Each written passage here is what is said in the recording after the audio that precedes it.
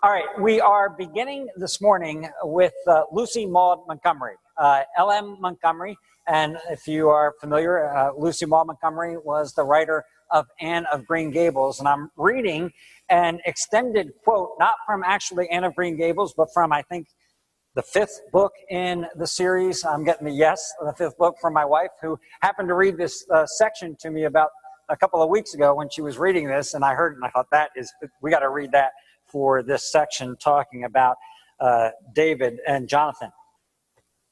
I must be getting back to the light, announced Captain Jim. I've enjoyed this evening something tremendous. Captain Jim is a guy who runs a lighthouse where Anne is living. You must come often to see us, said Anne. I wonder if you'd give that invitation if you knew how likely I'll be to accept it, Captain Jim remarked whimsically.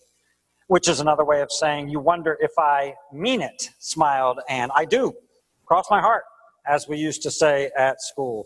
Then I'll come. You're likely to be pestered with me at any hour, and I'll be proud to have you drop down and visit me now and then too. Generally, I haven't anyone to talk to but the first mate, bless his sociable heart. He's a mighty good listener and has forgot more than any McAllister of them all ever knew, but he isn't much of a conversationalist. You're young, and I'm old, but our souls are about the same age, I reckon. We both belong to the race that knows Joseph, as Cornelia Bryant would say. Cornelia's a neighbor. The race that knows Joseph? Puzzled Anne? Yes, Cornelia divides all the folks in the world into two kinds. The race that knows Joseph and the race that don't. If a person sort of sees eye to eye with you and has pretty much the same ideas about things and the same tastes in jokes, why then he belongs to the race that knows Joseph. Oh, I understand, exclaimed Anne, light breaking in upon her. It's what I used to call, and still call in quotation marks, kindred spirits. Just so, agreed Captain Jim. We're it, whatever it is. When you come tonight, I says to myself, yes, she's of the race that knows Joseph. And mighty glad I was, for if it wasn't so, we couldn't have had any real satisfaction in each other's company. The race that knows Joseph is the salt of the earth, I reckon.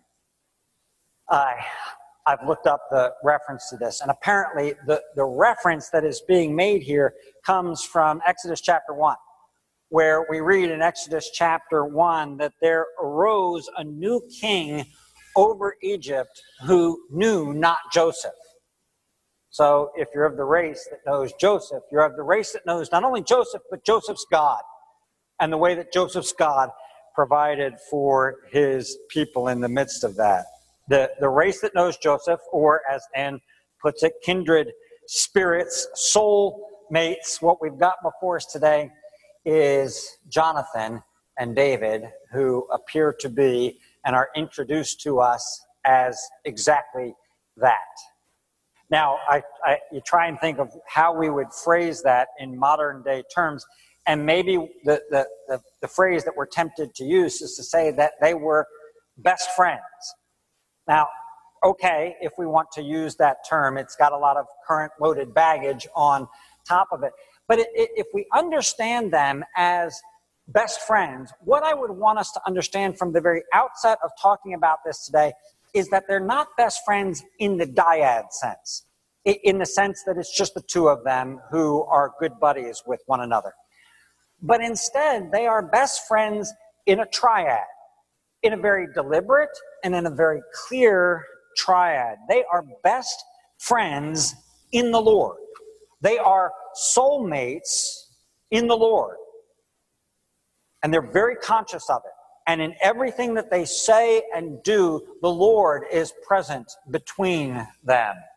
Now, we don't know where Jonathan was. We don't know what Jonathan was thinking, what was going on with Jonathan at the time of this particular battle, and then the situation with Goliath that we read of in chapter 17.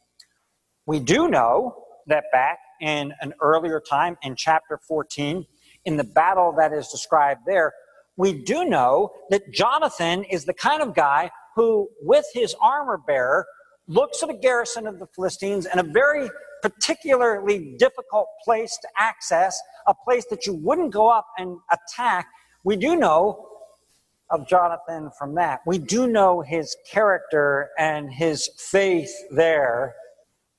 And we see then in Jonathan almost the exact same words that David would use in his battle with Goliath. And if not the exact same words, certainly the exact same faith and the same spirit when he takes out this garrison of the Philistines. So Jonathan is there in some way at this point when he hears the report, when he hears of the faith, when he hears of the words, when he hears of the actions of David, he recognizes in him, that's a kindred spirit. That's a guy I know. That's a guy I like. That's a man who I resonate with.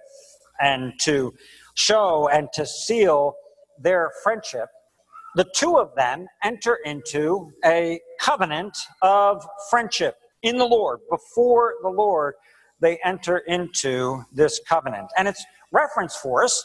It's obviously very prominent. It's referenced for us in chapter 18. All of these that I read for us in chapter 20 again, and then in chapter 23, in chapter 23 as well. By covenantal oath, these two men bind themselves together in the Lord. Now, when we consider Scripture and we think about covenants in Scripture, there are all sorts of covenants that we find in Scripture. Most prominently and perhaps most importantly is the covenant that God enters into with us. Blake's going to be preaching tonight on Genesis chapter 15 and that beautiful description in Genesis 15 of God's covenant with man. We also see in Scripture incidents, times when men go in covenant with God, where they pledge themselves unto the Lord and unto service to God.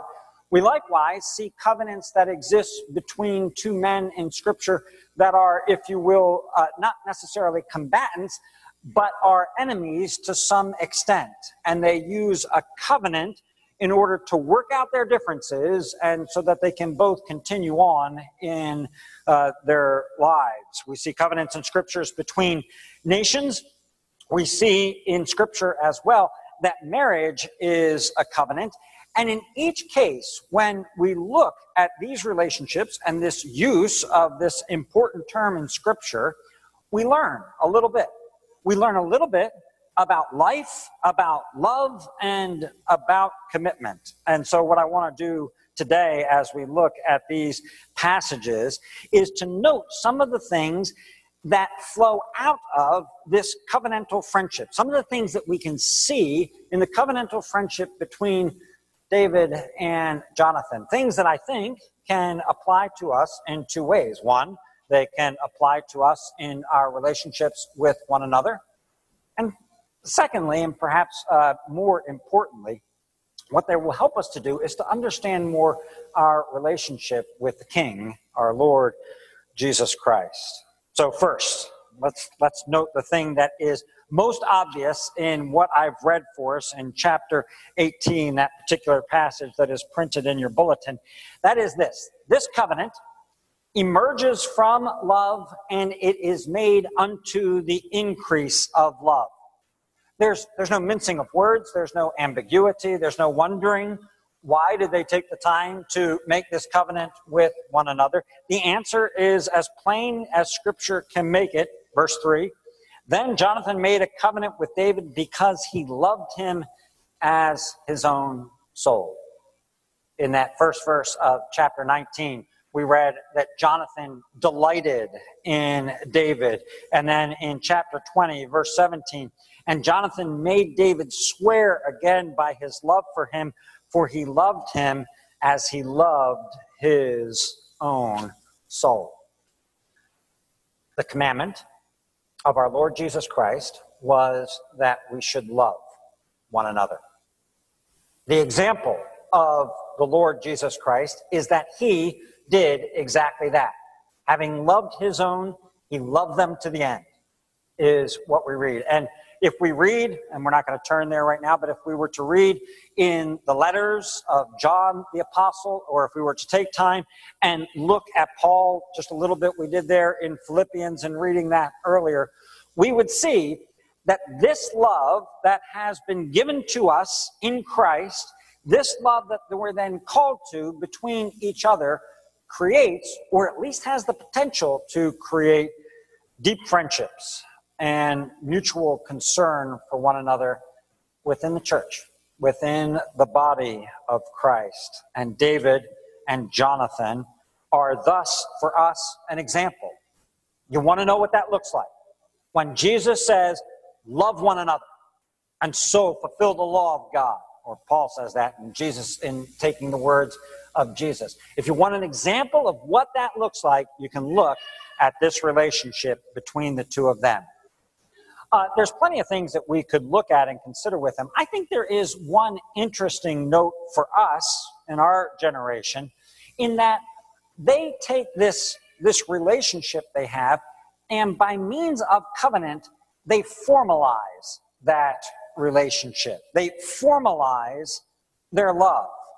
Now, we live in a time where perhaps the message is that when you take something as organic and as beautiful and as sweet as love, and you formalize it, that maybe you're taking something away from love itself. Maybe if you make something formal like this, a covenant around it, you're taking away some of the vitality, some of the naturalness of it, some of the freedom that should be attached to love, or the authenticity of it, where we would look at it and go, isn't love itself enough? Why would you need to put things around love, things that affirm what you feel for one another? Well, the Bible seems to say that no, love in and of itself isn't enough. Not in this unstable world of ours, not for unstable people like us.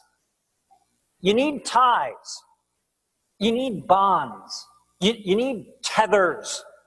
You need to have moorings in this life, even or especially with something as precious as love. And Scripture provides those things for us. Marriage is exactly that. Church membership is exactly that. It's a formalizing of a bond of love. The sacraments, both baptism and the Lord's Supper, are exactly those things as well. They're covenants by which love and commitment is made formal, and it is made specific for us, in which by those covenants we are bound not only to the Lord, but we are bound to one another. And that's why I read that section for us from the Westminster Confession on the communion of saints, where it says, by profession, the saints are bound to maintain a holy fellowship with one another in the worship of God and the other things that are then listed. We have bound ourselves to one another.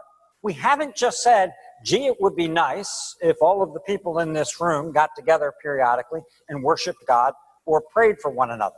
That's not the only thing we've said. We have said that, I hope. But we've also said that, you know what, our hearts are such and circumstances are such in this world that I need some ties on top of that. And the Lord says it, not just we say it, but the Lord has said that. And so Jonathan and David appreciate the reality of a complicated world and complicated hearts, and that there need to be, in the midst of that kind of complications, something you can be sure of. Just something you can be sure of in the midst of this world.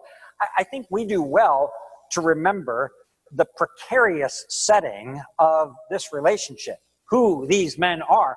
One of them is the son of the king. And as the son of the king, Jonathan, of course, is the heir apparent.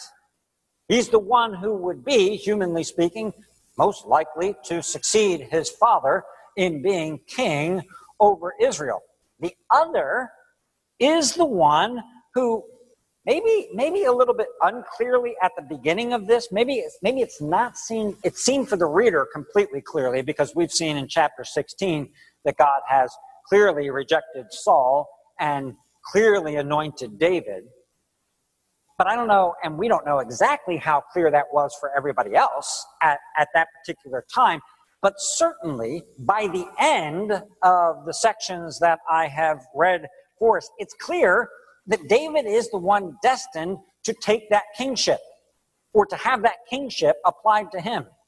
And so you've got a situation here with the one who would be king and the other one who is anointed with king. That's complicated. In fact, it's a recipe for disaster. Usually people like that don't end up as best friends. What do you think the odds are that Biden and Trump end up as best friends? When all is said and done, what do you think the odds that are? I think the odds are probably low that that's ever going to happen. Well, that might be, humanly speaking, an equivalent here, that you're kind of looking at this going, okay, these guys are not likely to be best buddies. But the covenantal love that is sealed here is designed to protect against the rivalry that would be most likely to arise between them, and instead, in its place, to forge a fidelity and to forge a loyalty between the two of them. And so, if love is the first thing in this covenant of friendship that we see, then the second would be fidelity or loyalty. How easy would it have been for these two men to have become rivals? Saul sees it. Saul gets it, right? He gets it not only on his own behalf, but he gets it for his son as well. David's dangerous. David's dangerous to all the plans. One writer puts it simply by saying, Saul knows a rival when he sees one.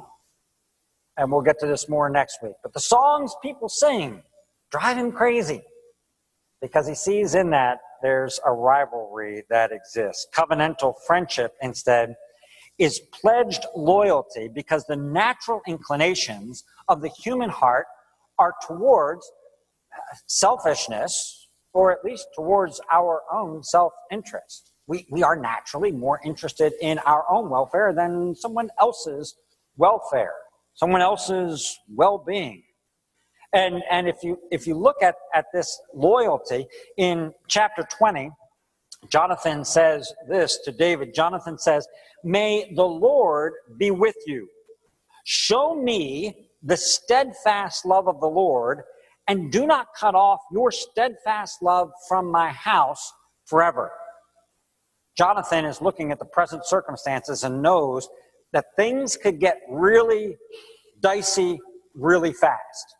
Houses could be at war very quickly. And so he says, both for the present now and for the days to come, for the household after me, remember your steadfast love. And in his first statement, show me the steadfast love of the Lord, Jonathan is clear that he's not asking David just for a favor. He's not saying to him, listen, just do me a favor, would you? He's not asking David for merely human goodwill.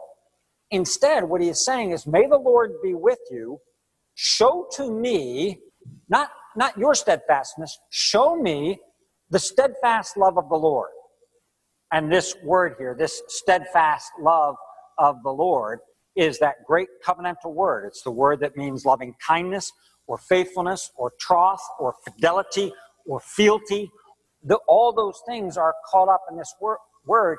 And Jonathan says, I want you to show me that. I'm not basing this request on who you are. I'm basing it on that's part of the character of God. Show me the steadfast love of the Lord in terms of how you treat me. And then in that second statement, we see how a divine attribute in covenant becomes a human covenantal attribute as well, because the next phrase that he says is, do not cut off your steadfast love from my house. So at first it was the steadfast love of the Lord. Show me that. And then he says, do not cut off your steadfast love from my house. So both things are going on here. The recognition that this belongs to God, and also the recognition that it belongs to David derivatively as well. Jonathan here is the intended recipient. In this instance, he's the supplant. He's the one saying, David, remember this for me. And then in chapter 23, Jonathan, based on this same loyalty, this same fidelity, is the one who is the giver of the encouragement, the giver of the fidelity to David. David's in the wilderness. Saul is pursuing him once again. And we read in chapter 23 that Jonathan comes to him and strengthens his hand in God. What a beautiful phrase. What a beautiful description. Jonathan comes to him and says, do not fear, for the hand of Saul, my father, shall not find you. You shall be king over Israel, and I shall be next to you. In a covenantal friendship, a friend comes alongside of you when you find yourself, through whatever circumstances, adrift. In the wilderness, alone, unafraid, a friend comes alongside to say to you and to strengthen you in the hand of the Lord, your hand in the Lord. God is with you. I am with you. Don't be afraid. Don't be afraid. And in our turn, we are either the giver of that kind of encouragement or the one who needs to receive it in terms of the circumstances of our life. The third element of covenantal friendship that we see here is sacrifice, the personal sacrifice that is involved. Going back to chapter 18, Jonathan, in making this covenant with David, strips himself of the robe that he is wearing. Now, just a little side note here for a moment, parenthetically, robes are important in this book. This book started off with a mother who makes robes for her son, takes them over to Shiloh each year for him, right? Hannah makes a robe for Samuel. Each year brings him this new robe for the office to which he is being called and appointed. And then when the kingdom is taken away from Saul, he pleads with Samuel. He reaches out, he tears his robe, and Samuel says, as you have torn that robe, so the Lord has torn the kingdom away from you. David will take a piece of Saul's robe. The robe is taken off of Jonathan. He takes it off of himself. He puts it on to David, the armor, the sword, the bow, the belt. And as the story unfolds, what becomes clear is that this is an act of self-divestiture and a corresponding investiture of David. If you were here 2 summers ago, recall the biblical theology of clothing and see how this fits into exactly that. One is being stripped or stripping himself in this case. The other is being clothed in exactly that. Jonathan is thus sacrificing on David's behalf. He's laying down his life, his position, and his claims on his position. And Jonathan to David is saying, in effect, listen, you must become greater, and I must become lesser. It may not look that way in terms of what the world thinks, but here's the reality. You've got to be greater, and I must be lesser. That's what covenantal friendship does. That's why Paul commends Timothy and Epaphroditus to the Philippians so much. Because he says these are men who are willing and have demonstrated the fact that they're willing to lay down their lives. They're willing to lay it down for me. They're willing to lay it down for you. They're willing to lay it down for the Lord. These are men who are ready to sacrifice for the sake of the friendship that has been established in the Lord. And we see the beauty of this same thing in the life of our Lord. To make us friends in incarnation and in crucifixion, he is willingly divested. That's what happens to Jesus in order to form this friendship. He willingly sets it aside as he is incarnate, and he is stripped as he is prepared to be crucified. And that is done so that his clothes, I'm going to reverse this in just a moment, so that his clothes might be given to us. We might be invested with royal robes and lifted up from the ash heap and given a seat with princes. That's from Hannah's song right at the beginning of this book. That's what she says. Here's one of the themes you're going to see throughout this book and throughout Scripture is those who are on the ash heap, stripped and naked, are the ones whom God is pleased to clothe. To put on Christ. To clothe them in the very best. And so in covenantal friendship, we see love, we see loyalty, we see this personal sacrifice, and lastly, we see security.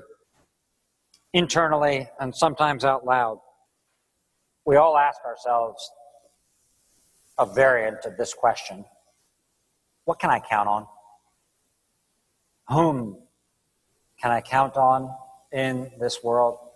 Is there anything firm? Is there anything stable? Is there anything that is secure when the sky grows dark, when the clouds roll in, when my heart sinks, and I am feeling that I am the one who is alone, that I am the one who is abandoned, or I'm the one who's cornered?